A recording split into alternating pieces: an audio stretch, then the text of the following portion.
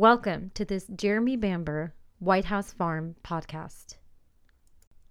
This episode raises the issue that Ann Eaton had financial incentive to testify against Jeremy Bamber. Firstly, the secret land deal raises Ann's clear and direct financial motivation, which was not disclosed to the jury when they asked. This is further indicated by Ann's involvement in receiving stolen jewelry from June Bamber's body and taking cash and valuables from the Bambers' home. Ann's obsession with the Bamber estate grew from her discovery that she had been left a paltry sum in the Bambers' wills, and she made records listing financial assets, lump sums, and gifts her aunt and uncle had given to their children, Sheila and Jeremy. Finally, you'll learn how police eventually gave in to the constant badgering by Ann and her family, and eventually accepted her evidence despite having to edit statements both before the trial and for later police investigations. Ann's meddling in the case was so virulent that she was investigated by the City of London Police alongside her father in 1991, but as proof of this would have undermined Jeremy Bamber's conviction, her statements were buried for the greater good in maintaining Jeremy's wrongful conviction. Jeremy's cousin, Christine Ann Eaton, who preferred to use her middle name of Ann, was born on the 26th of September, 1949, and is the sister of David Bowflower and the daughter of Robert and Pamela Bowflower, Jeremy Bamber's maternal aunt. Ann was 36 at the time of the tragedies at White House Farm. From the outset, she viewed Jeremy with suspicion, which she relayed to the police at every opportunity, actively looked for clues, tried to influence the police investigation, and lied regarding knowledge of particular facts, all to implicate Jeremy in the murders of his family.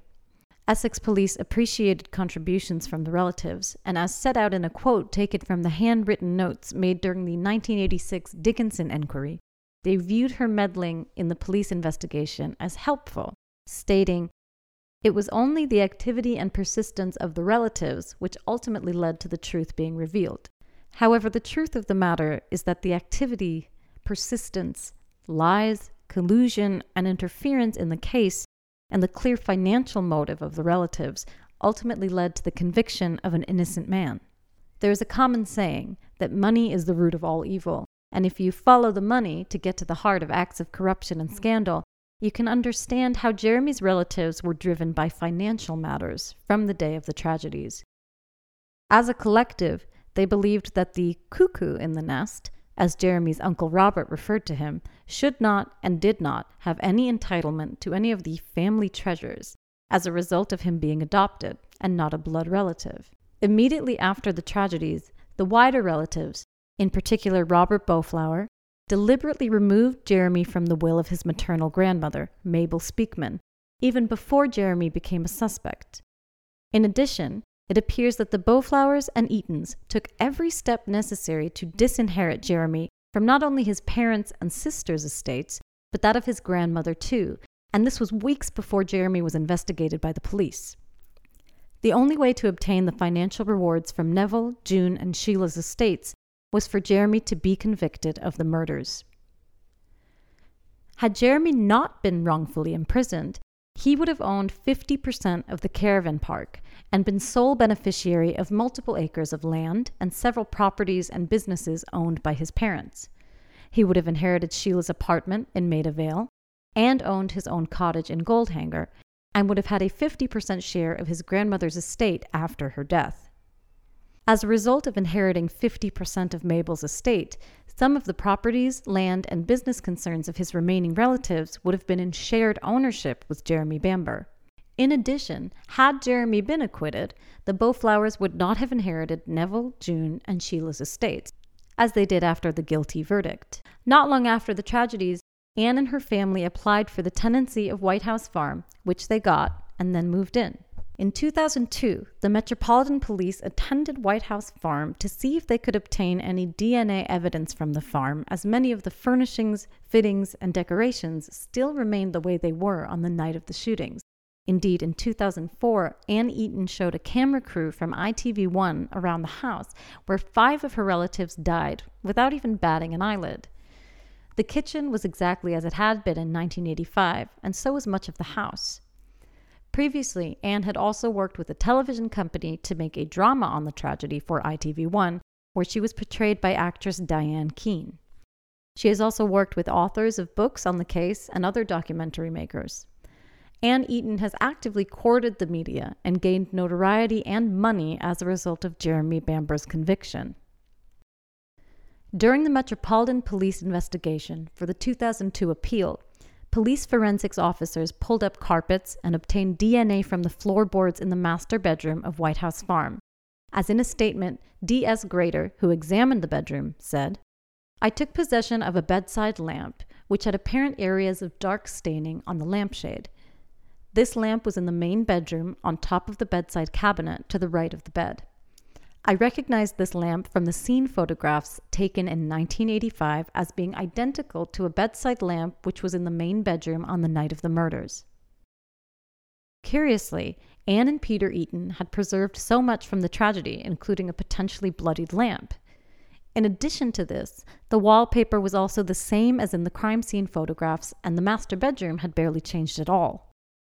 The material referred to in this podcast comes from Ann herself in her statements and notes. At the suggestion of Essex Police, Ann kept meticulous record of events and her own actions to obtain the conviction of Jeremy Bamber.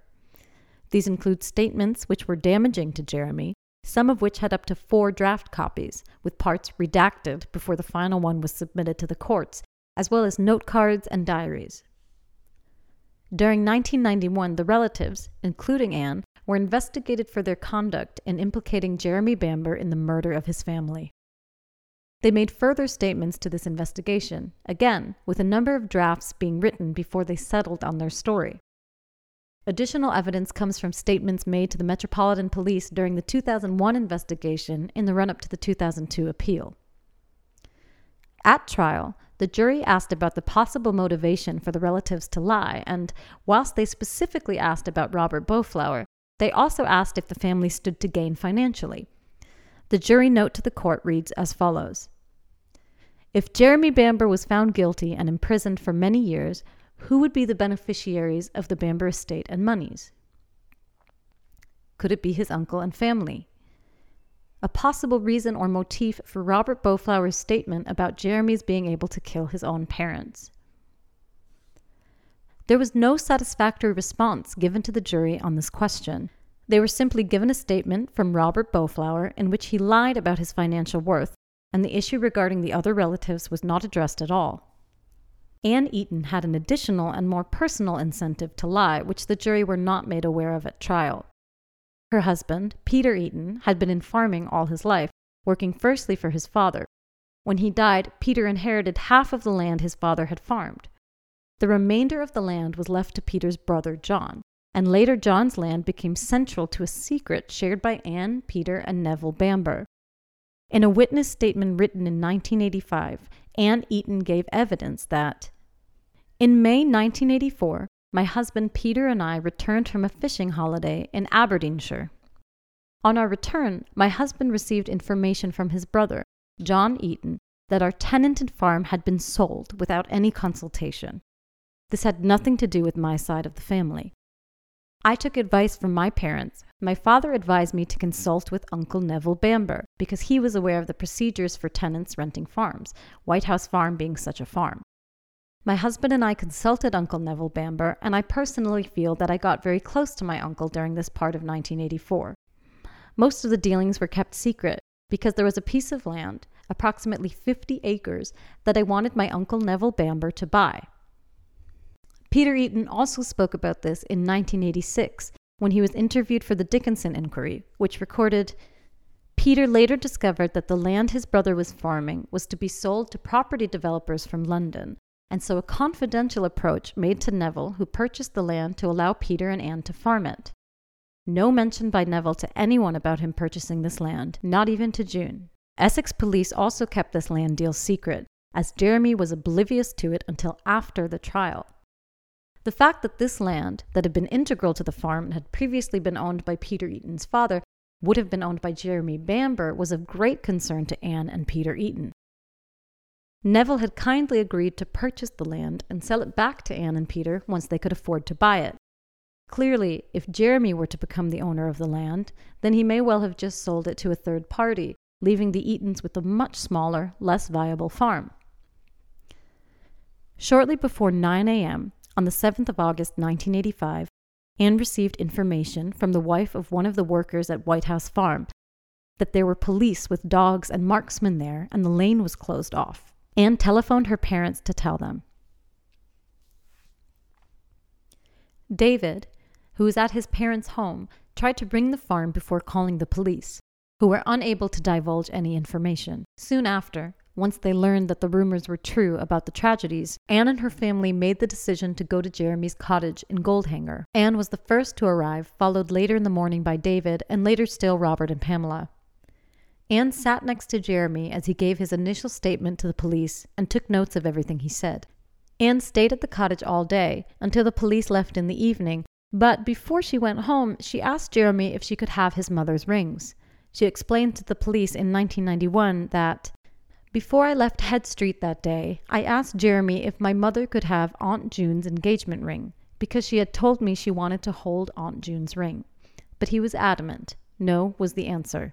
He wanted it buried with her and wanted to keep the house as a shrine. He never gave in, never, and still hasn't." In 2013, Jeremy discovered documents that established June's wedding and engagement rings were removed from her hand during her post-mortem examination.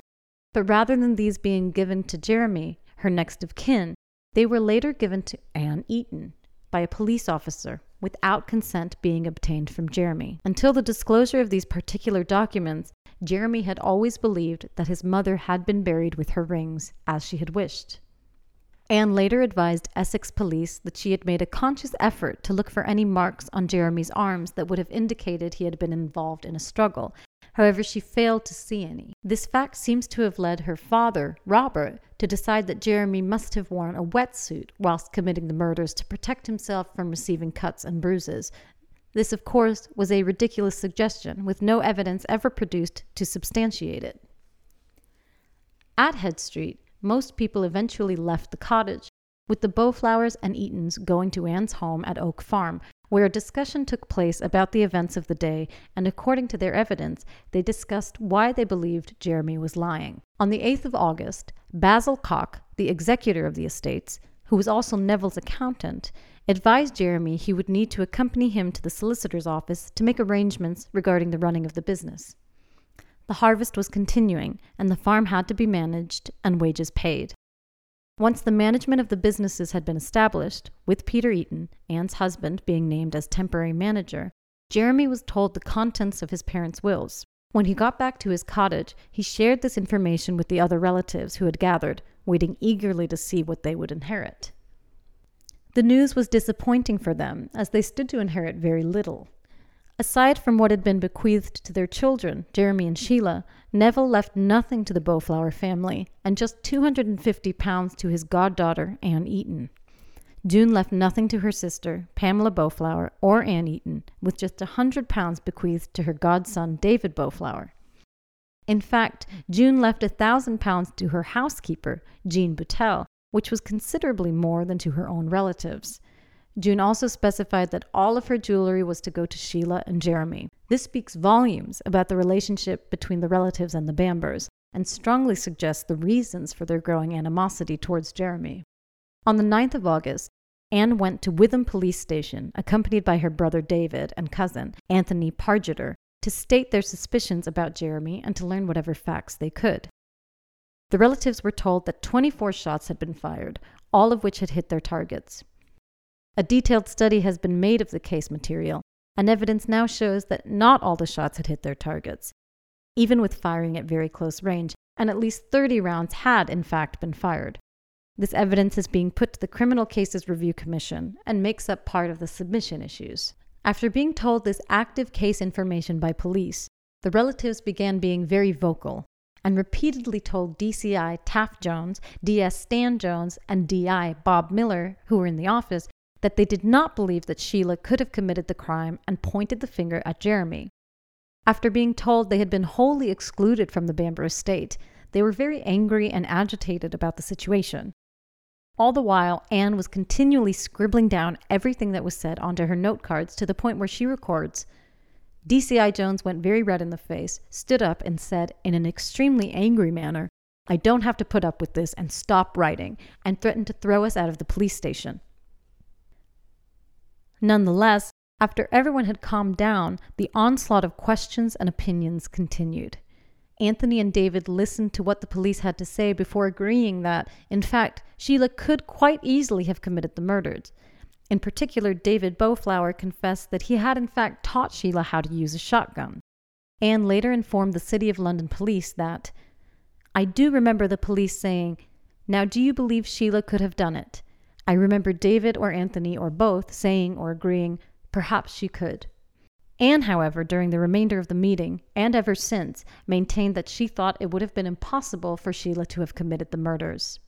Before the meeting ended, D.S. Jones asked Anne, "If you accused him and later found out you were wrong, how would you feel?" Anne shockingly replied, "I could live with that." After the meeting ended, Anne asked Jeremy, who was oblivious to the fact his wider relatives had been informing the police they believed him to be guilty of the murders, if she could have the keys for the farm when the police finished their searches.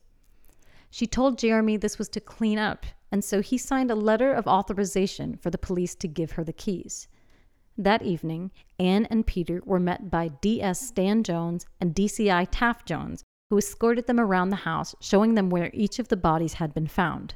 D.S. Jones also pointed out damage that had been caused in the aftermath of the events by the raid team, particularly the damage which had been caused to the door of the cellar. Anne noted additional damage she saw of a broken light shade she believed was caused by the police. Oddly, although she set out additional issues, such as the missing coal scuttle and that the table and chairs were not in the normal position, she made absolutely no mention whatsoever of any scratch marks being present under the mantel shelf of the Aga. But of course, why should she? Because the evidence now shows these were caused by the police on 2 separate occasions after the incident. Indeed, some of them were in fact made in the presence of Anne Eaton.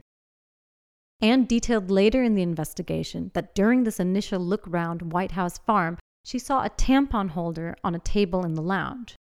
This tampon holder later featured in one of her father Robert's strange and fanciful scenarios of events when he became convinced that the tampon must have been used to clean the sound moderator, and he demanded tests be conducted.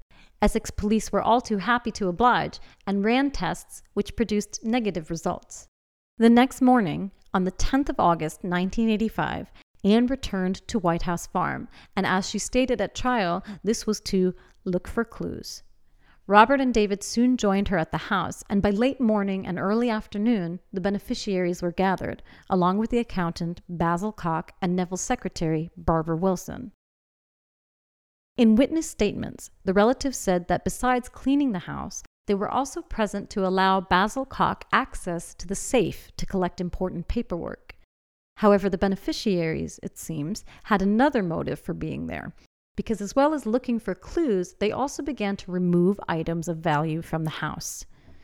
This included searches for cash, as Anne revealed in 1991 in a draft statement in which she said, "I also recall looking through Aunt June's handbags, looking for cash, and someone telling me she did or didn't use some of them." She also said, "We looked in Aunt June's handbags and purse. There were several about. I didn't know which her current one was." She also told the City of London police that, "I had no idea of Granny Bamber's things in the house except the jewelry, which we found when opening the wardrobe door in the spare room. I recall that one of the items of jewelry was Aunt June's locket, and some of the other items were Granny Speakman's." The property of Jeremy's paternal grandmother, Beatrice Bamber, had absolutely nothing to do with the Bowflowers and Eatons, and yet, it appears, the Bowflowers and Eatons took it anyway. Not satisfied with stealing from her dead aunt and cousin, Anne wrote in a draft statement that her father stole £400 from Neville Bamber's wallet and was also searching the pockets of Neville Bamber's clothing for cash. Dad looked for Uncle Neville's cash in trouser pockets, etc., and also for other cash.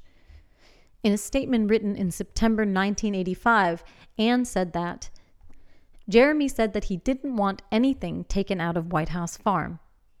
But she also stated that Mr. Cock, the executor, had authorized that items could be removed and taken away for safekeeping. However, in his evidence, Basil Cox said that the removing of valuables from the house was arranged by Ann Eaton, who stated that Jeremy had asked that we do so. Therefore, it appears that Ann told Basil Cox that Jeremy had given his authority to remove items of value and told the police Mr. Cox authorized this. The only conclusion that can be drawn is that no permission had been given for any items or cash to be removed from White House Farm, and yet hundreds of pounds worth of cash and valuables were being taken against Jeremy's express wishes. In her evidence, Ann Eaton described buckets containing clothes she saw in the kitchen of the house and said, "There were also 3 buckets in the kitchen containing washing in soak. One contained 2 pairs of blood-stained ladies' knickers." She expanded on this at trial and stated that there was a green bucket with 2 pairs of knickers in soak and another bucket with some children's clothes. I think it was a blue bottom of a tracksuit and a pair of socks. There was also a dishcloth in soak on the sink. However, photographs taken by Essex police on the 7th of August 1985 revealed that there were just 2 buckets, and although they did contain clothing, there appears to be no water in them, and the clothing did not appear to be wet. Anne further discussed how she washed the clothes from the buckets in the kitchen sink, put the garments back into soak before then deciding to throw them away in the kitchen bin. But evidence included in her handwritten note cards appears to indicate that she didn't throw the items into the kitchen bin, but took them home with her. She wrote, "Anne washed floor, asked Uncle Neville for a clue. Sheila had a period. Blood knickers, bucket and kids' clothing and water I threw out and brought here." Does this mean she threw the water away that she herself had put in the buckets and then took the items home? We believe it does, although it seems odd that Anne would want to take these items home with her. During the 1991 City of London police enquiry, Anne revealed that she had subjected the knickers to a more thorough examination than merely being looked at, and also revealed for the first time that DSI Ainsley had guided her on how to answer if she was questioned about the blood on the underwear in court. She stated, "He, Ainsley, told me that when it comes to the trial, they, the defense, will allege that I put the blood inside the silencer and that Sheila's underwear could be a source of that blood. I must point out that I had never thought of that possibility, and I certainly did not plant blood of any description inside the silencer, and to my knowledge, neither did any other member of my family. I recall Mr. Ainsley asking me how I knew it was menstrual blood, and I answered his question in my normal forthright way. It smells different, doesn't it? This appeared to deflate Mr. Ainsley, who then countered, "If you are ever asked at court, you make sure you tell them that." The underwear were quite badly stained in the crotch area, and I thought that Sheila had been caught out by her period. I feel that I should make it known that this conversation with Mr. Ainsley has what I can only describe as haunted me. By that I mean that someone might suggest this to me. This extract is very telling, in that Ainsley had to warn Anne that she may be accused of planting evidence. On the 12th of August, Anne persuaded Jeremy to visit the farmhouse, asking him over for a coffee. He decided he would go, but only if Julie accompanied him for moral support. Before Jeremy arrived, Anne busied herself about the house, instructing her 8-year-old daughter, Janie, to help her make up the beds in which the twins had been shot and killed. She says in evidence that, "Shortly before he actually arrived, my daughter and I remade the beds in the twins' room." She elaborated further in her note cards, writing, "Janie and I just managed to get the twins' beds sorted out to one bed, because it had upset Karen, David Beauflower's wife, so much the day before. So just in case he had not done it, we made it more bearable." Was this done to create a false impression that she had been busy cleaning, as they had told Jeremy they had been? Otherwise, he may have wondered what they actually had been up to in the house over the previous 3 days. Years later, in 2010, David Beauflower admitted to journalist David James Smith that not only was a very young Janie deeply affected by visiting and eventually living in White House Farm, but so was her brother William. He said, "I do know that the children have had some nightmares, not been very happy living there. It's hardly surprising." Karen, David's wife, added, "I wouldn't have done it to my children, I have to say, but, I think Peter wanted to farm the land." Throughout her evidence from 1985 to 2002, Anne repeatedly and frequently appears to hold some disdain for the fact that Sheila and Jeremy were adopted. and about the privileges and financial assistance they were given by their parents, Neville and June. In just one single witness statement, Anne refers to June and Neville spending money on their children no fewer than 13 times. Here are just a few things she said. Sheila Bamber enrolled on a modeling course in London. I believe that Aunt June Bamber paid the course fees. Sheila was pregnant and the marriage was going to be held at Chelmsford Registry Office, followed by a reception at the Marks Tay Motel, Copford, all to be paid for by my Aunt June and Uncle Neville Bamber. Sheila and her husband, Colin Caffel, moved to northwest London. I believe my Aunt June and Uncle Neville Bamber helped them finance the purchase or rent of a flat in Hampstead. At this time, my Aunt June also offered to buy Sheila and her husband an antique shop that was for sale in Tollesbury. Aunt June Bamber then gave Sheila and her husband some more money to put down on a ground floor flat in Maida Vale. On one occasion, the company accountant attended and the question of directors' fees was determined. Jeremy Bamber, although not a director, was awarded £1,000 as a consultancy fee. The Bambers had paid bills totaling £15,000. This could not continue, and Sheila would have to leave the private hospital and go into a national health unit. Was any of this evidence necessary? What was Anne trying to prove? She only emphasized her own fascination with what her aunt and uncle did with their money. So, it seems that the police were more than happy to accept evidence from a witness who stood to benefit financially from Jeremy's conviction, and who had displayed very strong discriminatory attitudes to her cousins. It appears that the land owned by Neville and June was also a concern for Anne, as on her note cards she records that she had been making enquiries regarding the value of specific acreages of land owned by the Bamber estate. One land purchase June had made, which Anne knew about, seemed to particularly upset her, and she included this in a statement. Anne said that she recalled a conversation she had with Jeremy in July 1985 about Neville's plans for renovating Vaulty Manor in the future using the money from the sale of land to do so. This would have included the land Neville had already secretly purchased for Anne and Peter to farm. On the same day, Anne said, Jeremy then continued by saying that Aunt June Bamber had in fact purchased the land and had almost finished paying for it. I've recently been told that the land is registered in Jeremy Bamber's name. I was very surprised about this disclosure and on arriving home was upset. I telephoned my father and told him and later told my husband. I then tore down all the wallpaper in the toilet. I state this because I felt that what Jeremy had told me was a threat. Anne also conducted valuations on flats which had been the result of a property conversion. Neville's parents, Herbert and Beatrice, had owned a beautiful large mansion house in Guildford named Clifton House, which had been left to Neville and her sister's children, Anthony and Jackie, when Beatrice died. The house was being converted into flats, and Anne's note cards reveal that she obtained valuations for them, as well as establishing the value of Neville's concern in the business North Malden Growers. In her note cards she wrote, NMG, North Malden Growers, the late beans at Gardener's Farm need a fungicide spray now. 99-year lease with flats therefore reverts to family, the on responsible for London, etc.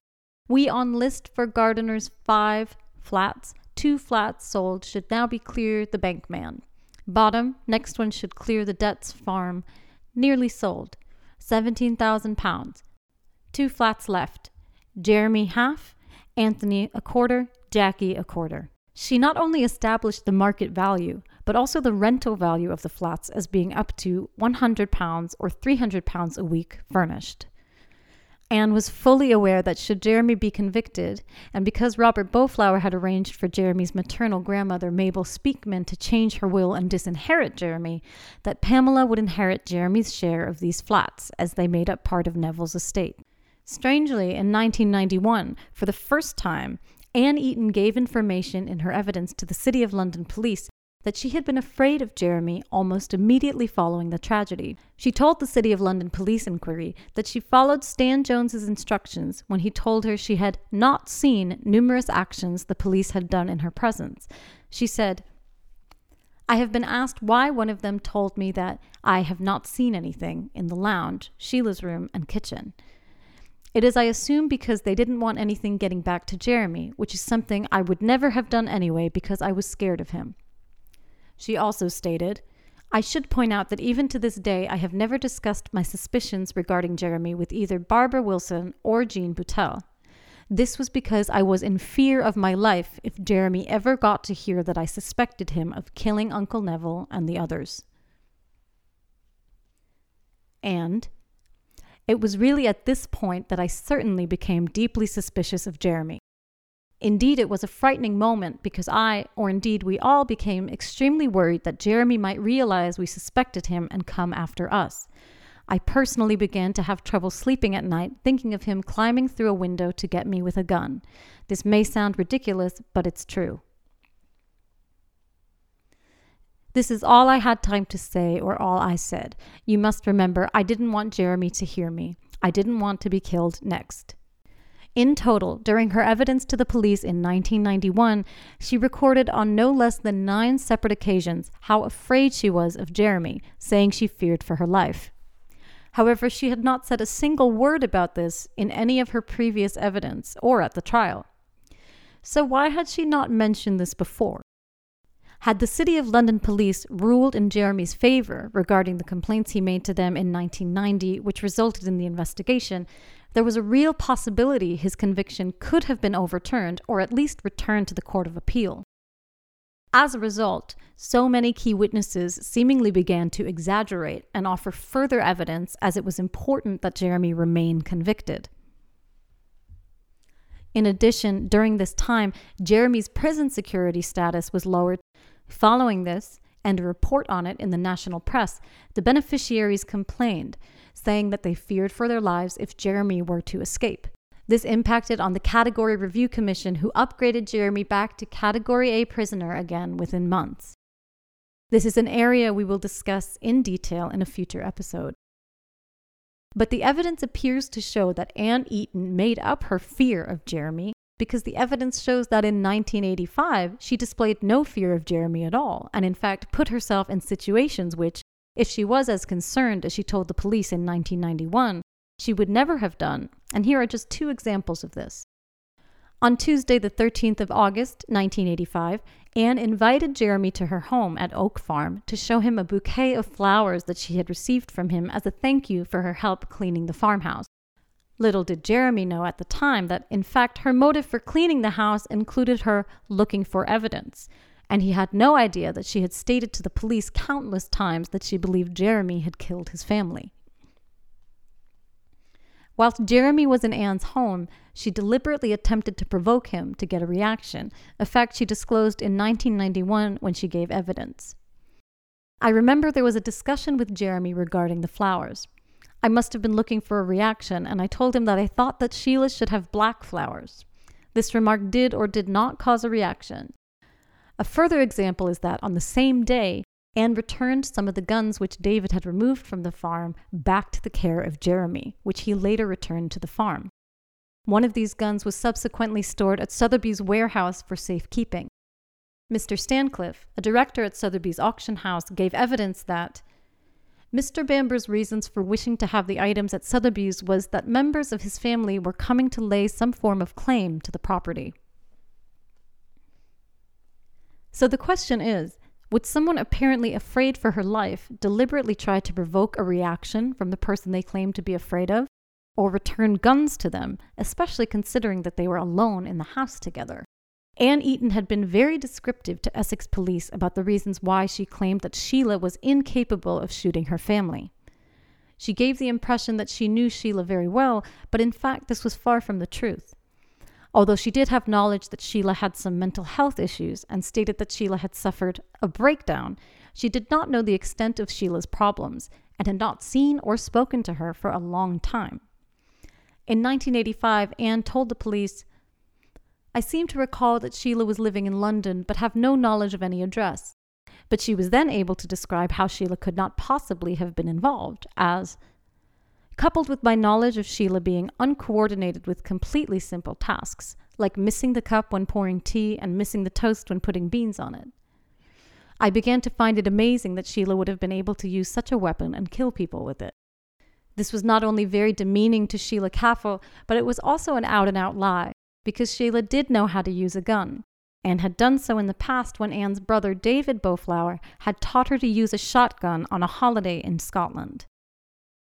In March 1985, whilst in the hospital, Sheila wrote to Anne from her hospital bed, sending her an open and candid letter. Anne revealed to the court during Jeremy's trial that she had received this letter, in which Sheila wrote, "Dear Anne and Peter, I expect by now you have got wind of the fact that I am here. I didn't want everyone to know because I thought, as usual, they would get the wrong end of the stick. I am not in here because I am worrying about my body, so let's get this one perfectly clear. I could never look you straight in the face if you thought that, because it is all so futile. In fact, I couldn't possibly be in here for that, because to begin with, there is nothing especially terribly wrong with my body.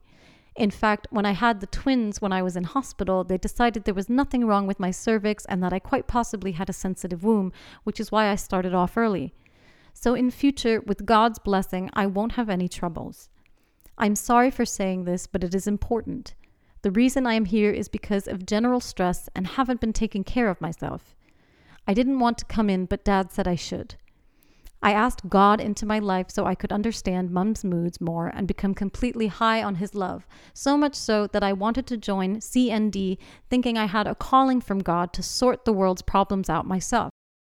Then I got a thing about the CIA following me. I finally thought a friend was the devil, so I went through a tough time of unreality. But I am getting over it now and everything will be okay. I'm missing the boys. With love, Sheila."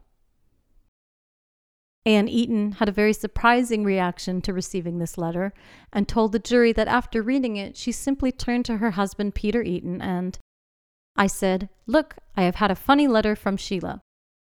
I was very busy at the time. I put it away and did not get it out until I gave it to the police.' Too busy to reply to Sheila and too busy to telephone and certainly too busy to make the trip to go and see her cousin, Anne simply put the letter in a drawer and forgot about it. When Anne Eaton discovered Jeremy had said that on the evening of the 6th of August 1985, Sheila and her parents were in a discussion regarding the future foster care of the twins, she asserted to Essex police that Jeremy was lying. DSI Ainsley recorded this information in his interim report dated 23rd September 1985 for the DPP, in which he wrote, "Eaton and other persons close to the Bamber family flatly refused to accept this being discussed.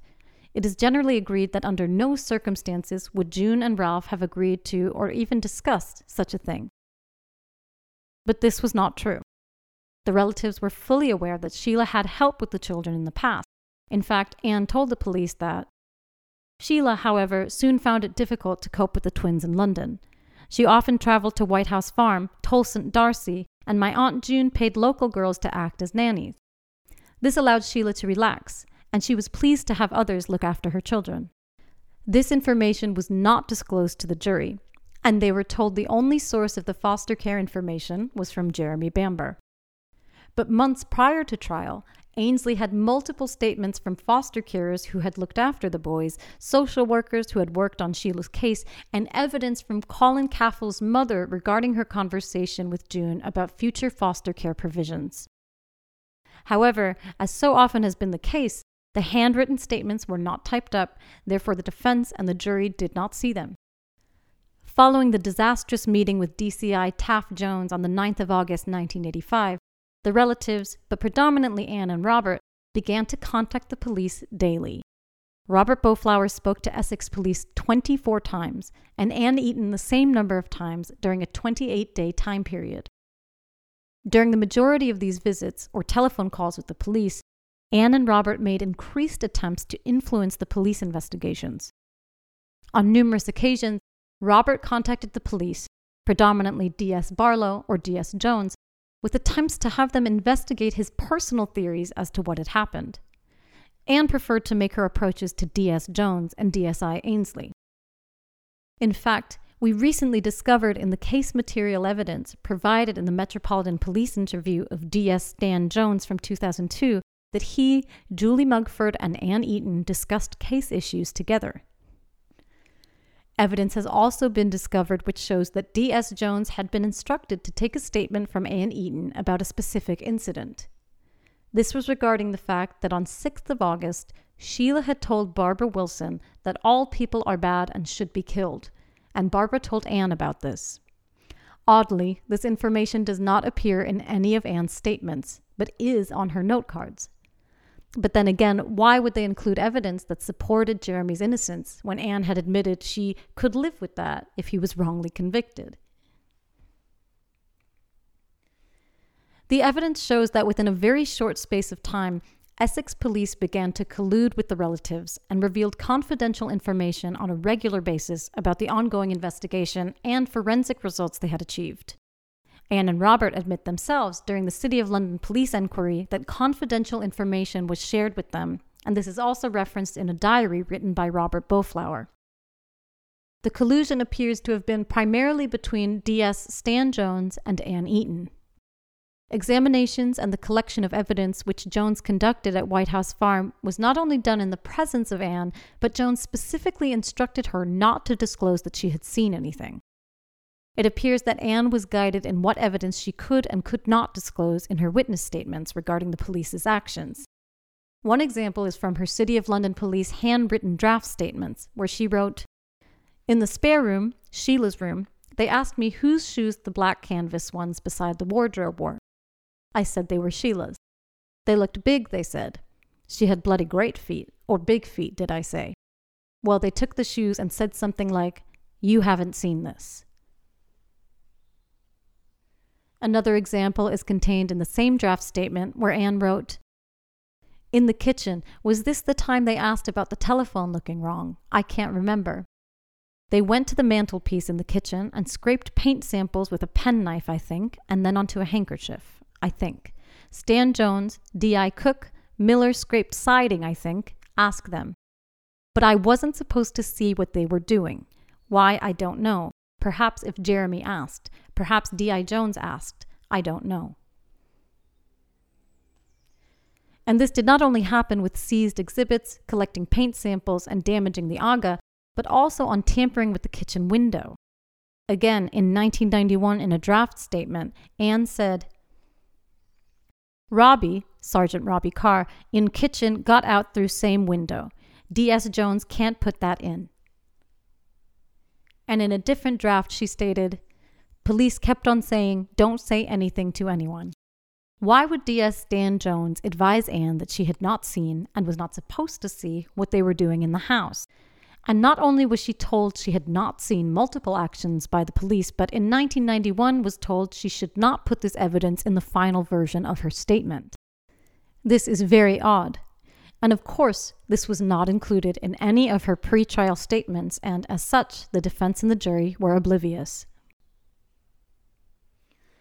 Anne also admitted in draft copies of statements written in 1991 that much of the information she had knowledge of regarding all the initial aspects of the case against Jeremy had been told to her by either D.C. Barlow, D.S.I. Ainsley, or D.S. Stan Jones. She made comments such as, "I would have found this out directly from Witham Police, as I was in frequent contact with them and putting them under pressure to give me answers." It also appears that she was shown witness statements made by other key witnesses, as she made notes which stated, "Police did take him away for questioning. I asked police why so much interest in Matthew. Julie mentioned a Matthew in her 991. A 991 is a police statement. Her father Robert wrote notes such as, "Met Barlow, Jones on leave, got the impression that the drug squad had come out to investigate Jeremy's house as a source of supply of drugs on Friday last, the day of the funeral, unaware that he was involved in this murder case. Hence their appearance at the funeral. This was all in confidence. Called in at Witham, Barlow was there, suggested testing silencer for traces of fibers from sanitary towel. Expounded on my theory that the farm tracks could have been used on foot or on bicycle. Told the following in confidence." Robert went on to set out evidence regarding Sheila's mental health, the evidence Freddie Amami had given in statements regarding Sheila and her issues, evidence from statements regarding Jeremy's police statements, and the time of the telephone call Jeremy made to Julie. He was also told about a range of forensic examinations and results, including the bicycle and silencer evidence. Was this confidential information disclosed to give the key witnesses the opportunity to get their stories to tally with each other? It wouldn't be the last time this happened, because we have recently discovered that in 1991, The relatives were given copies of the complaints and statements which Jeremy had submitted in order that they could have time to concoct a suitable response. This is shameful conduct for an investigating police force. The fact that they manipulated what was said in final statements is evidenced by the fact that multiple draft copies were written before final ones were decided upon. The draft statements have proven to be particularly revealing to us, as we have been able to see exactly what evidence they contained which was omitted from the final statement. And no wonder, considering the evidence they contain would have assisted the defense considerably. We believe that Essex police and the relatives never thought for a second that these would be disclosed. In this episode, we've explained how Anne and her husband Peter had a vested interest in Jeremy Bamber's conviction, primarily because of the secret land deal with Neville Bamber, which was unknown to Jeremy, but would mean that he would inherit part of the land they farmed. Anne's intention to steal jewelry from the body of her aunt as it lay in the mortuary awaiting burial, and in combination with her searches of handbags owned by June and Sheila just days after their tragic deaths, shows a persistent concern with the Bambers' money. The absence of any substantial inheritance from June and Neville Bamber in their wills demonstrates that Anne was not close to the Bamber family, and it must have driven her to obsess about the Bambers' finances in her own personal note cards. Her time was consumed with writing lists of monies given to Jeremy and Sheila by their mother June, noting detail of Neville's interest in other companies, and writing comments on property which Neville owned with his niece and nephew, Anthony and Jackie. This evidence shows Anne's motivation to lie, which the jury had asked about but did not receive an answer to. The evidence discussed in this podcast has been constantly ignored by those charged with protecting the interests of justice. But this won't continue, because the Criminal Cases Review Commission are now investigating the actions of the police involved in taking these statements and other evidence, and police collusion with Anne Eaton, who made a healthy profit from the conviction of Jeremy Bamber. Anne's evidence raises some very serious concerns about the ethics of Essex police and the conduct of the subsequent investigations into the case by bodies put in place to regulate their conduct. Finally, of course, what of Anne Eaton herself? Well, as she said, if Jeremy were convicted, I could live with that. Perhaps it is time the City of London police investigation was reopened, and Anne faced renewed questions about the evidence she gave to the jury.